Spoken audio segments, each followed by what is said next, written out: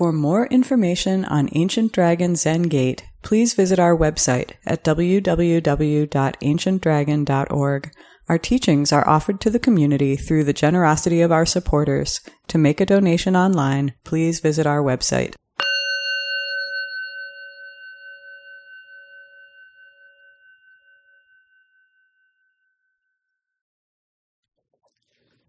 So maybe not all of you know Alex Peltz, who's one of our Ancient Dragon Zen Gate chaplains, and also a former UC Divinity School intern at Ancient Dragon. So I think Sophia's in the room. Yeah. Sophia, there, raise your hand. Anyway, Alex, this is Sophia, who's our current UC Divinity School intern. I feel like we're honored to have in our Sangha, I was trying to count them before, 10 or 12 different working chaplains in different places, some in other states, one in another country. Anyway, so thank you, Alex, for your work and for giving the talk tonight. And welcome, everyone. Thank you again for having me. This is the first. Can everyone hear me when I talk at this volume? Yeah. Okay. This is the first time that I have been at Ebenezer in this particular arrangement. And it's very nice to be here in person and to sit with other people in person, because when I try and sit alone, I can't usually do more than 20 minutes. So thank you all. When I first... Excuse me, Alex, are you wearing a mask? I am. Yeah, we've decided that the protocols there is that the speaker does not need to wear a mask, and that'll help us hear you also. So, thank you. Of course. So, when I first began thinking about this Dharma talk, I felt a little bit of pressure, and I felt a little bit of weight in considering what it was that I was going to share on this occasion. Because when I think about what type of Dharma talks I enjoy most and what Dharma talks I think are good to hear, they're ones that elucidate something about our practice and what it means to practice Buddhism. I think that our Dharma talks here at Ancient Dragon, and certainly in the books we read and the written Dharma talks we read, can bring together these sort of ideas that we have in Buddhism with the actual boots on the ground practices of our day-to-day life. And so I wanted to write about something practical, and I'm racking my brains trying to think about what sort of practice thing can I write about. And as is often the case, something just kind of drops in my lap. This was unfortunately not a happy thing to drop in my lap. This was a death. My best friend's stepmother, my chosen brother's mom, stepmother. And it had me start thinking about mourning, which is something that I do a lot in my professional capacity as a chaplain, but it's not something that I have really confronted a lot in my personal life or in my personal practice. Among a few of the things that I was thinking about in this time was the way that mourning can be a gateway to practice, or mourning can itself be a practice. And so I wanted to talk about that tonight. This past August, I started my second year at Northwestern Memorial Hospital as a chaplain. I did my residency this past year, and now I am a staff chaplain. I work the night shift. So for 2 nights a week, I am the spiritual care department for 1,500 beds in downtown Chicago. And as you may have guessed, I don't typically minister to a lot of Buddhists. It is a big hospital, but it's not that big. And which means a lot of times I'm a Buddhist chaplain who is ministering to mostly Christians. And this isn't really a deal breaker. I'm very happy to swim in these very sacred interfaith waters. There's a lot there for any sort of spiritual practice. Because ultimately, the sort of meat of what I do a lot of the times, beyond any of my own personal religious practice or my patient's personal religious practice is meeting people at a particular moment in their lives and helping them to make sense of whatever the chaos they are currently in might be, and to make sense of the suffering that they're facing, to try and see what sort of lessons we can pull from this, what sort of meaning we can constellate out of these moments that may or may not be completely meaningless. I have been doing this for about 2 years. I don't have an answer to suffering yet. It might take a little bit more time than that. And it made me feel good as I was doing my sort of reading, preparing for this talk, to find this one quote in Opening the Hand of Thought from Uchijima Roshi, if you guys have not heard of that book. And this is from the very beginning of the book. He's talking about what is Zen practice. And he says that the starting point for Buddhist practice is how a person chooses to live out his or her life. Please don't misunderstand me when I use the words Buddhist practice or Buddhism.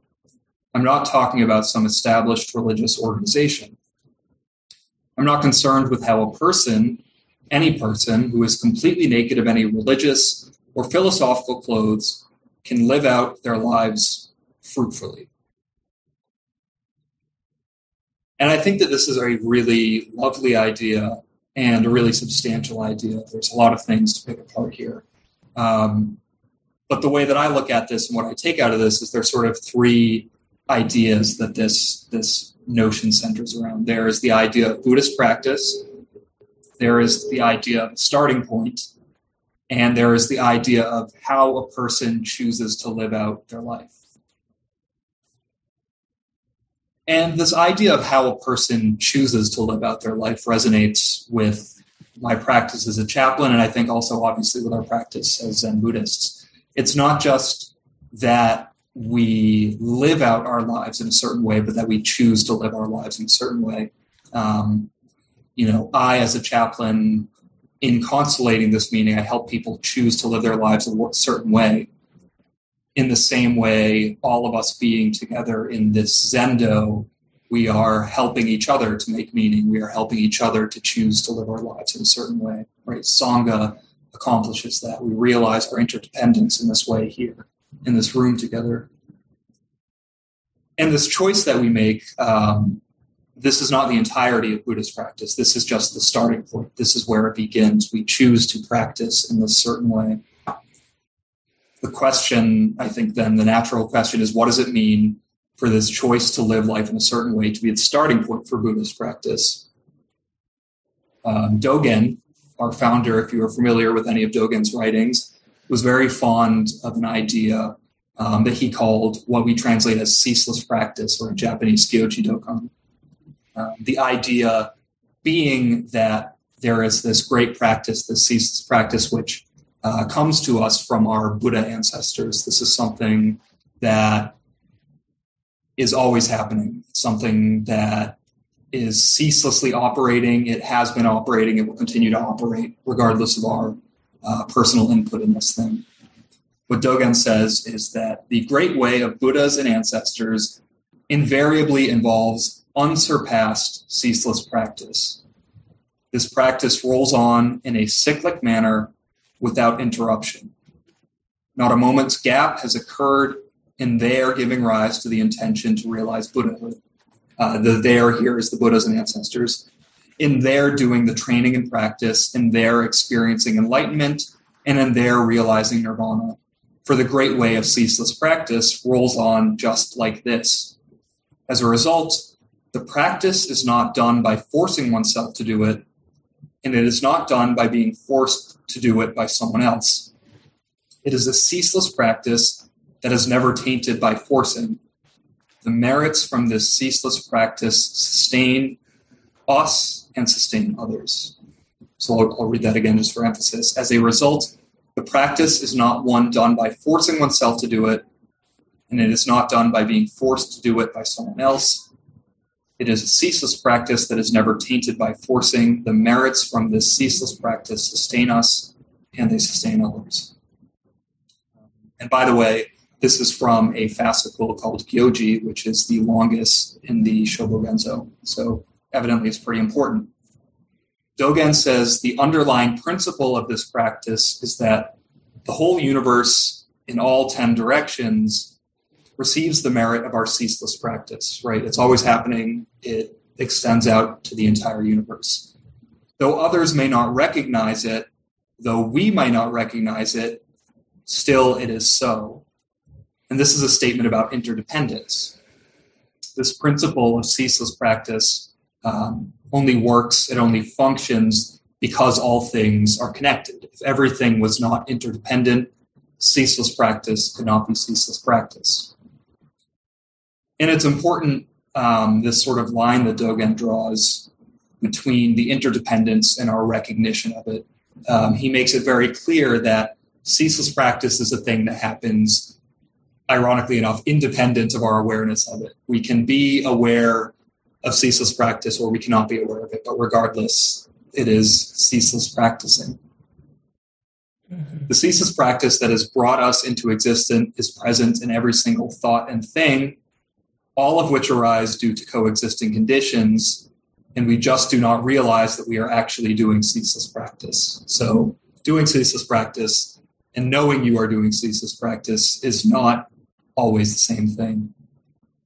I like this very kind of poetic and yet at the same time very applicable description Dogen writes, where he says, to see a flower opening or a leaf falling in the here and now is to fully see what ceaseless practice is. There is no polishing of the mirror or smashing of the mirror that is not ceaseless practice. But I think we can't fully explore this idea of ceaseless practice without going back to this original thought about practice, which is that the starting point of our Buddhist practice is how a person chooses to live out their life. Buddhist practice has to do with living fruitfully, and particularly it has to do with the choice that marks Buddhist practice as a choice to live life in a certain way. The particular Buddhist way of life is this sort of fruitful practice because Uchiji Marosha says it's in accord with something that is true about reality, right? These are the noble truths. This truth relates to what it means to be alive and what it means to die. This is the great matter of life and death. And it leads us, among other things, to a realization of suffering as inherent to life, as bound up with life. The way that he puts it is that suffering is not something that comes to attack me periodically. My whole life as it is suffering. Nevertheless, I go around fighting with people, loving them, ignoring them, without ever being able to actually truly see this suffering. Suffering in the deepest sense is all of that. In other words, as long as this matter of life and death remains unclear, everything in the world suffers. Right? That's the flower opening and the leaf falling in the here and now. The point that I think that I've been trying to work through all of these thoughts about ceaseless practice and mourning and presence to it, choice, is that mourning represents a very rich and, ironically enough, a very vibrant aspect of our practice which is ceaseless thanks to Buddha ancestors, and practice mourning as a dharma gate, this practice which can allow us to face and clarify the great matter of life and death. When I am mourning with the families who I come across, what I think that I'm actually doing most effectively, the thing that is most important, is cultivating a mindfulness towards interdependence, bringing about an awareness in the here and now of the connections that we have, connections in our day-to-day life and connections that go beyond day-to-day life. There's this saying in the Jewish tradition that we say in mourning, may their memory be a blessing. And I think this kind of hints at this sort of interconnection. The idea being that when we mourn, we're honoring interdependence, right? There is interdependence in letting a loved one's memory be a blessing to us, even if that loved one is no longer with us in body. Because a person doesn't simply cease to exist when they die.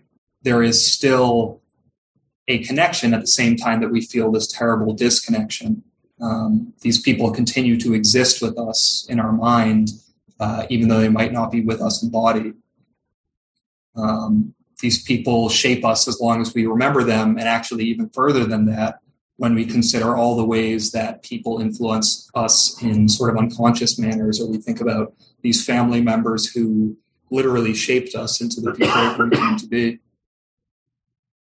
I think about this sort of interdependence when I think about the importance of a ceremony such as the Sagaki ceremony coming up this weekend, right? We are honoring those who came before us. We are honoring hungry ghosts. We are drawing awareness to the fact that those who have come before us exist with us in some way, even if they are not with us in body. Mourning is this deeply social experience, and it allows us to see the connections on this social level, as in on a Sangha level. We talk about Sangha as one of the three jewels, and I think mourning brings our awareness to this, in that mourning is a deeply social experience, right? When I think about this mourning that I mentioned earlier, mourning for my best friend's stepmother, this is a person who I was not necessarily the closest with, but that doesn't mean that I didn't mourn for her in the way that I mourned for my best friend, or that I mourned for her in the way that I mourned for her children, I mourned for her husband, her family. This sort of feeling, it was a very shocking one to me almost, that I could be struck with this sadness even for a person whose life did not intersect with me in such a significant way, to realize that no, this intersection was significant. It was so significant that I booked a flight from Chicago to Boston and uprooted my life for a few days to go and, take care of these Sangha commitments. Just the sight of another person's grief can affect us in these deep ways and reveal the nature of our interdependence. Again, the starting point for Buddhist practice is how a person chooses to live out his or her life. What I've tried to explain here is the way that I think mourning can be, strangely enough, one of these starting points. Mourning in this cycle of ceaseless practice is a pause point for us, is a point for us to stop and take inventory, and for us to be present in the here and now, to notice the connections that we are fostering, to think about the way that we act in our lives in response to suffering, and to bring out these connections in a way that relieve the sufferings for all beings. Thank you.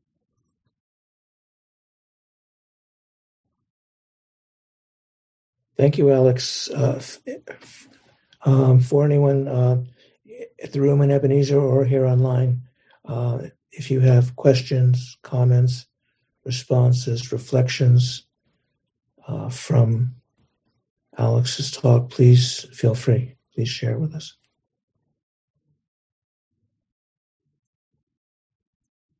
Thank you for an excellent talk, Alex. And I think a very necessary one, very moving for me. I just drove our caregiver home that caregives for my mom, and in the 30 minutes that it took me to get her home, she was telling me how burnt out she got in previous caregiving jobs. She had to take a break because her clients had died on her, and the grief had just added up. And so I just literally got through with a half-hour discussion with her on mourning and grieving, and then your talk came along, which was excellently done, and it reminded me that how important it is. There's a lot of talk in Buddhist literature and among people about being present. And of course that is so important. But I think many people somehow think that Buddhism, or maybe that when they come to it, is only about getting rid of stress, and trying to achieve some sort of happiness. And your talk, I think, reminded me that it's very important to be present with all of life, and certainly mourning and grieving is a vital part of all of life. So deep thanks for a well given talk on an important topic. So thank you. Thank you, Brian. Yes, I like this. I think there's something really interesting about grief and presence and the relationship between those. There's something that's on the tip of my brain that what you said made me think of, and it's not coming to me right now. So if it comes back, I'll interrupt someone and shout it out.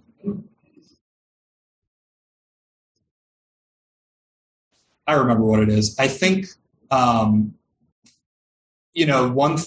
thought that I have is that Buddhism, to the uninitiated, might sound kind of macabre or nihilist when we think about this idea that life is suffering and this suffering that is inherent to our reality.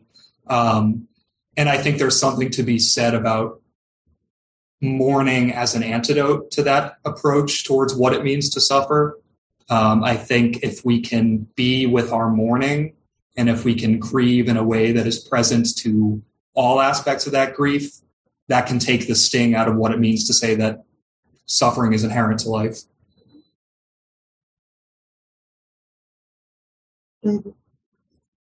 Thank you. David Weiner has something. Yeah, thank you, Alex. Two things. One, I'm going to kind of joust with you a little bit. I don't think that, at least from some things that I have read, and I'm it's a minuscule amount compared to most people. But one thing that I read said that life is suffering is a mistranslation. That really there is suffering in life. That life isn't always suffering. That there's joy, there's realization. And that's especially in the sense when we find ourselves truly interconnected with somebody else. There is a lack of suffering, if not joy itself. So I would just say that, because I actually have that for one of my classes right now at Loyola, where a guy in a book said life is suffering. I said, wait a minute. It's not my understanding. So it's just a thought I'm throwing out there, and throwing it out to Teigen as well, to hear your comment on that. But I also want to say, from my own experience, I find myself becoming teary-eyed with patients that I see when I think of what they are going through. Sometimes anticipating death. They're not there yet, but to walk into a room with a woman who has 4-stage bile cancer that is metastasized all over her body. She's anticipating grief. And to talk with her and just sit with her will bring tears to my eyes. And I haven't talked to my teacher yet, whether that's a good thing or a bad thing, whether chaplains are supposed to be dry-eyed or not. This chaplain is not dry-eyed. Yeah, I just wanted to get your take if that you had that same experience. Oh, yeah, I cry with patients all the time. Yeah. I think a lot of times we're the professionals who are allowed to cry, so keep crying. Okay. Thank you. I would also say I don't perceive any jousting between us. I don't think life is wholly just suffering. No. I've heard that there's no crying in baseball, but there sure is in Buddhism. Well, it depends if you're a Yankee fan or not right now. I appreciate Alex, what you're saying, and David also, and Brian. You were talking about your experience with a friend's stepmother who you felt you weren't so close with. But, we can also feel mourning and grieving when we hear about somebody we don't even know. We hear about horrific stories of people's pain or dying suddenly, or, part of what practice does for us. And I appreciate you bringing up Gyoji, continuous practice, so important in our tradition, is, it makes us vulnerable to feeling what we feel. And that's not always pleasant or pretty, but it's real. So I appreciated how and also, just another thought that in some ways mourning or grieving is a way of celebrating those who've passed. So it's not just one thing anyway. That wasn't so coherent, but anyway, thank you, Alex. Other comments, other people have, everybody here, I would wager, has some experience of grieving or mourning. So anybody who wants to share something about that, please feel free. Well, I've got my hand up, so I'll just jump in if that's okay. It's hard to see because there's a candle like right behind where my hand would be, but there we go. So thank you for your talk, Alex. It just brought to mind my experience when my mom died this summer. She had been in a slow decline for a number of years, but at the end it was very, very swift. And my family, we're New England WASPs, and we're not especially good with expressing or talking about or processing feelings, but I was very struck by, and also, pleased and proud by the way that my family came together to support my mom. My mom said, in the end, said, I'm DNR and I do not want any more treatment. And I wasn't there, but my dad and my sister were able to kind of just go with that and support her and say, okay, this is what she wants, and we're going to help her, through this. And then with the with all of our grief after she passed, it was, it was painful, but it also was, it seemed like whenever one person was breaking down, there were others to help hold them up. And I think that seems to be one of the real benefits of chaplaincy as well as Sangha, is that we can help each other to accept reality and just, with compassion and kindness and a sense of shared reality, we just continue to support each other in accepting it and just, moving through it. Thank you. So your talk made me think about that. What that makes me think of is, it makes me think in response to what David said, and what you were mentioning about this beautiful thing where families come together to support each other.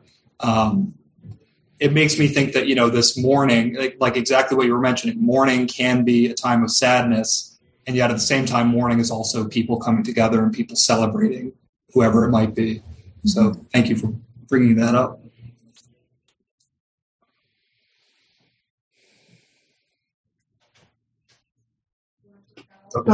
Yeah, I have a question for you. It's probably for David too, and the other chaplains. Is there's such a significant difference between your work and, let's say, the physicians who work with these patients, who, because of the amount of time they're allowed with the people and the number of cases they have and just the work, they tend to maintain a distance, and patients tend to become procedures rather than people.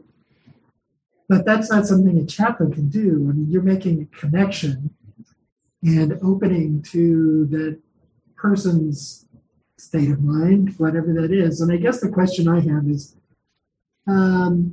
how is it that you are able to do that and just not be overcome by the amount of suffering and fear that you might run into?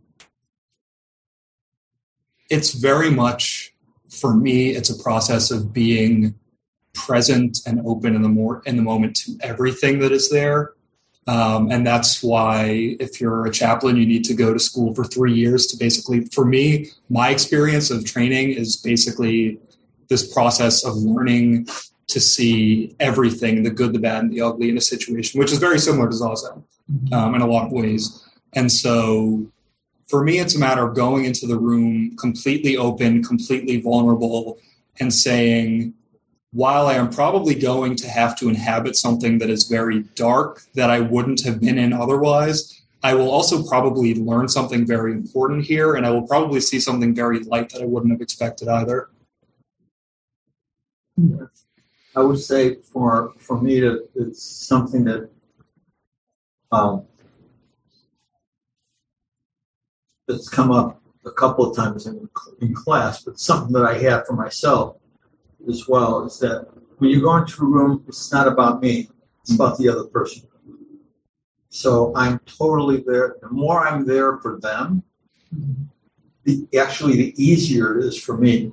When I bring in this reminds me of when my father died or when my mother died, then I have struggles. Then I'm struggling. I'm struggling with my own grief. But if I focus on serving others, if I'm there as Joan Halifax, who wrote On Being and Dying, and Death and Dying, from Upaya Zen Center in Santa Fe. And she says, just bear witness.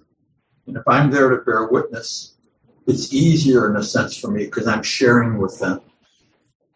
And I am connected to them, and it is personal. And I am deeply moved. And at the same time, it's not my own. It's not my father. It's not my sister. So there is a difference there. It's not like I've cut myself off from them. I don't think you have that. You don't have that sense of cutting yourself off. But you're just being with them. It becomes such an enriching experience. It just becomes to have that sense of connection. It's just like, it's mind-boggling. It's mind-boggling. Walking into a patient's room is a lot like walking into a Zendo, in my experience.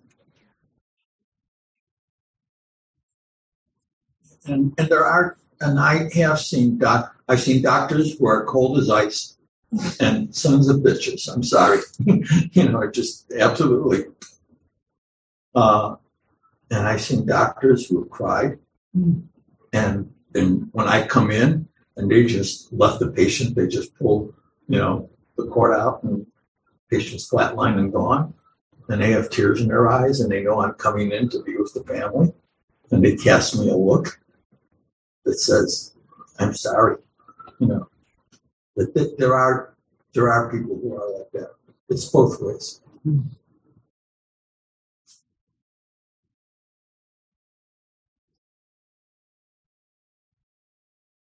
Part of it, I think, is, if I may say, Alex, part of it is that so many doctors feel that death is a failure. Mm-hmm.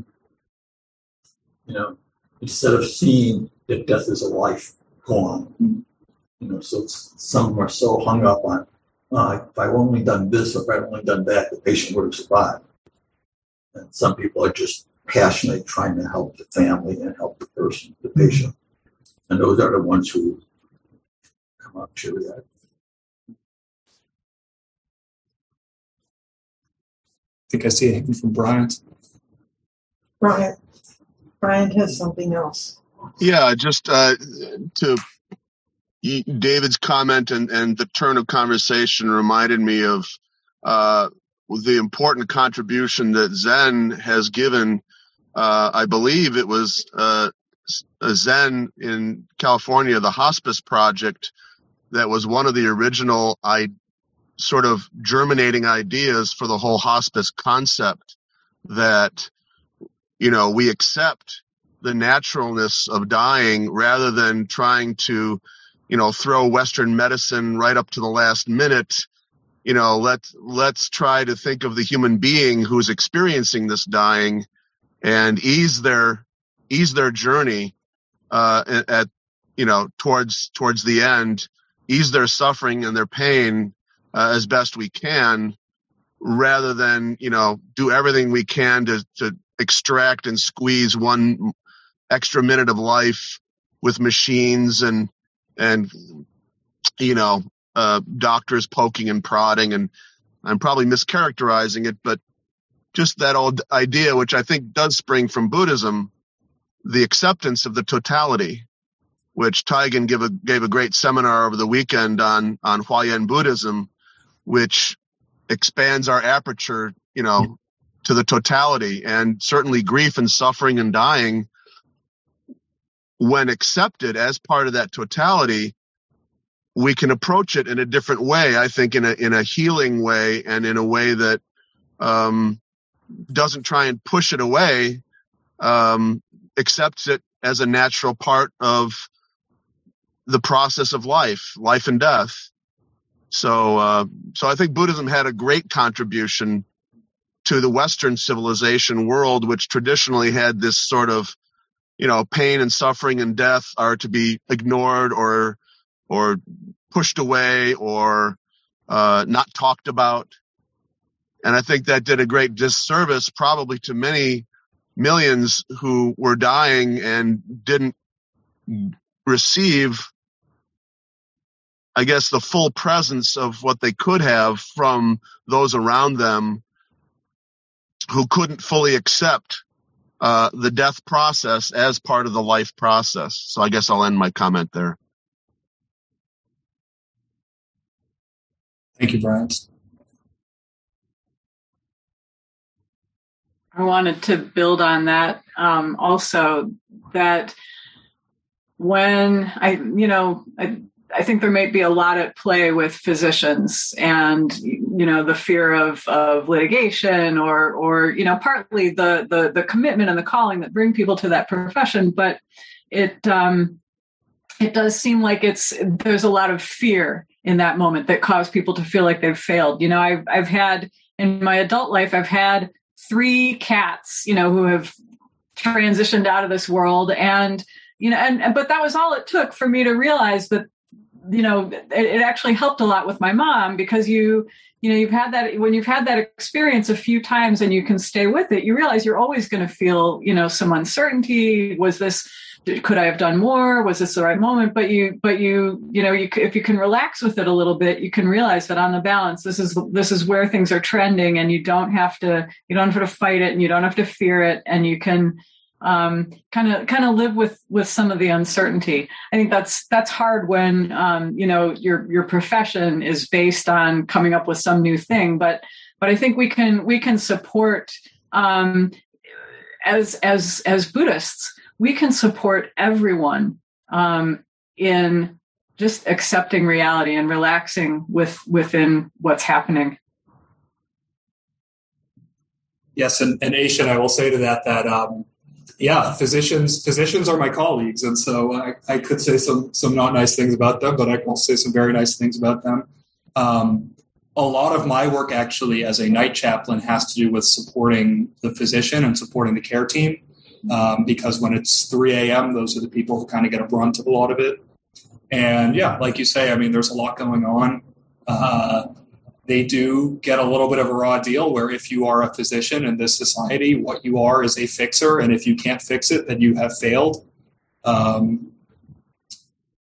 We're getting far afield, so I could talk all about physicians and chaplains and the way that we interface with each other. But yes, this is just a reminder that there's so much going on all the time. I hope they appreciate your support, because they really do need it. And I think that it can only help.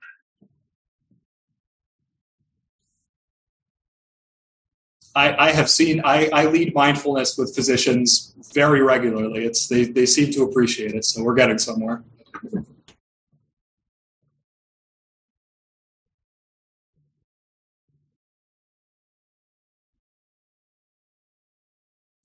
Just to comment briefly on the idea of fixing, I think what we're talking about, and thanks to Alex and Bryant and David and everyone who's spoken, that healing is not the same as fixing. Healing includes how do we have a wholehearted dying, perhaps? How do we heal? Not the death as opposed to life, but the sadness, regret, all of that, and also the joy, and see how that's part of it. So, as a model rather than pathology, and seeing illness and these are defects, even need to be fixed. I mean, there's this idea that that if you get sick, there's something morally or spiritually wrong with you, and that's just insidious. How do we promote healing? So we are, as Alex mentioned, and thank you, Alex, we are doing a Sagaki ceremony next Sunday morning, and that is about, in some ways, healing and honoring the hungry ghosts, those who've passed and those who've passed and are restless and dissatisfied about their passing. And so, yes, and Bryant, I mean, I could go into a whole rap about the history of hospice and Zen and San Francisco Zen Center, and I won't. But Buddhism can offer a way of seeing wholeness and healing that is not about life as opposed to death. So, anyway, thank you everyone who helped with this. I think, Mike, you wanted to say something. Yeah.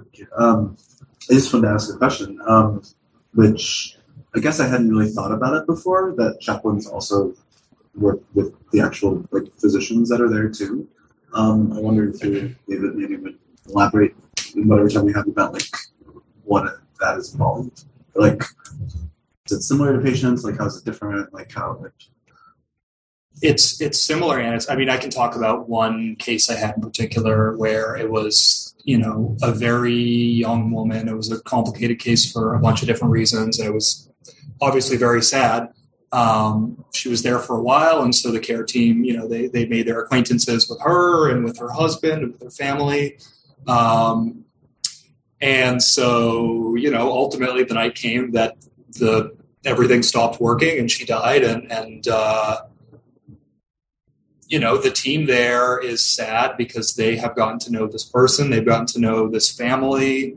There is this sense of even the most well-adjusted, healthiest physician or nurse in the world, even the person with the strongest understanding that I did every single thing I could and there's nothing more I could have done, that person is still going to feel guilty about what happened and still feel like, what if I couldn't do more? So in being a chaplain for staff people, it's a lot of being there and saying, okay, let's try and be present in this moment and be present with this pain, and let's take what we can from this experience and make our care better next time. Let's take, what is the blessing that this experience is giving us? What can we take forward to the next thing? Ultimately, it's about when people get to the point of, this was a horrible death and we paged the team and they didn't come. And if they had come, this person would have survived. How do we get from that point to a point of, you are doing this job for a reason? What is keeping you here?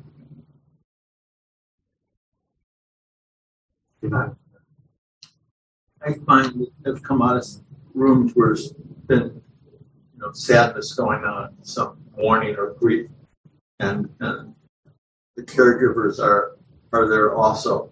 It's just a matter of being with them in their grief and saying, yeah, this is really hard, and just acknowledging their grief, and just being with them in their grief. It's not like I could take it away. I can't, but just to be with them in their grief and say, and I understand. I'm with you. I have the same. And also thank them for what they did. Say, thank you, Nair. Or even if I don't understand, I can just listen. Yeah.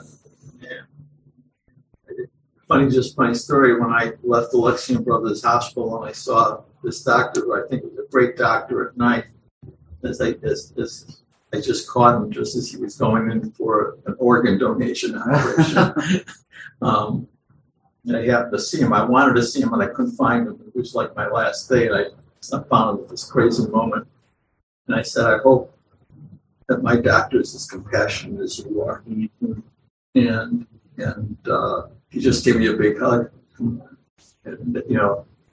that's nice to be able to say that to him, and for him to hear it and him to receive it so well. That's what I could do with a physician or with other staff. Yeah, I think one of the most courageous acts that I've ever witnessed in my life was a physician arguing with his entire team, where the patient basically said in no unclear terms, "I'm done." And the rest of the team was like, no, we have to keep going. And this physician was like, no, she said she's done. And they turned everything off after that. So that's the sort of stuff we have to be there to support. Yeah.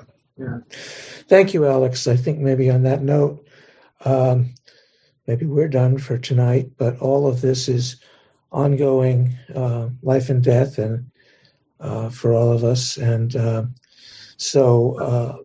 If I can make Deborah had her hand up for a while, I feel... Oh, okay, yeah, please go ahead. Okay, so I'm on an iPhone. I just wanted to mention this as a point of view.